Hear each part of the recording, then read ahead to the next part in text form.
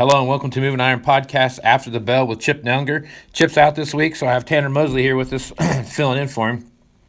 Tanner, it looks like the Kansas City wheat took off today. Yeah, we got some crop conditions here yesterday. I'm looking at historical lows for crop ratings for the poor to very poor rating range. We're looking at 30% nationally for poor to very poor for winter wheat, when last year we were 14%. That led to double-digit gains here today. All right. Okay, so what happened with the rest of the markets today?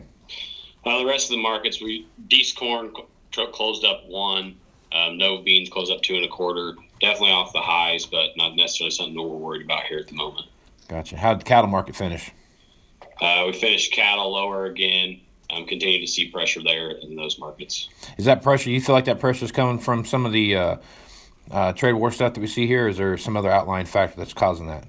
I think the big thing is cash has stayed so strong, and you've seen that divergence. The lower we get cash, the more packers have for margins, and you're going to continue to see that divergence until first notice day, and eventually they're going to have to come together. Gotcha. So what's the outside markets look like? Hadn't seen much on those today here, but look, the stock market just had a little bounce here. We were up 200 points a while ago.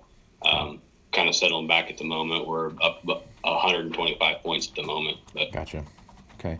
So overall, it just looks like most of the positive gains that we've seen in the grain markets come from just some crop report stuff that came out. Man, most of the grains is probably following what we just doing. Gotcha. Wanted to see it trend higher today. Okay. Sounds good. Okay. Well, Tanner, if guys want to get a hold of you, how can they do that? You can reach us at our office number, 309-550-7213, or reach out to our website. Great. Make sure you check out Moving Iron Podcast at iTunes, Google Play, Stitcher Radio, TuneIn Radio, and SoundCloud.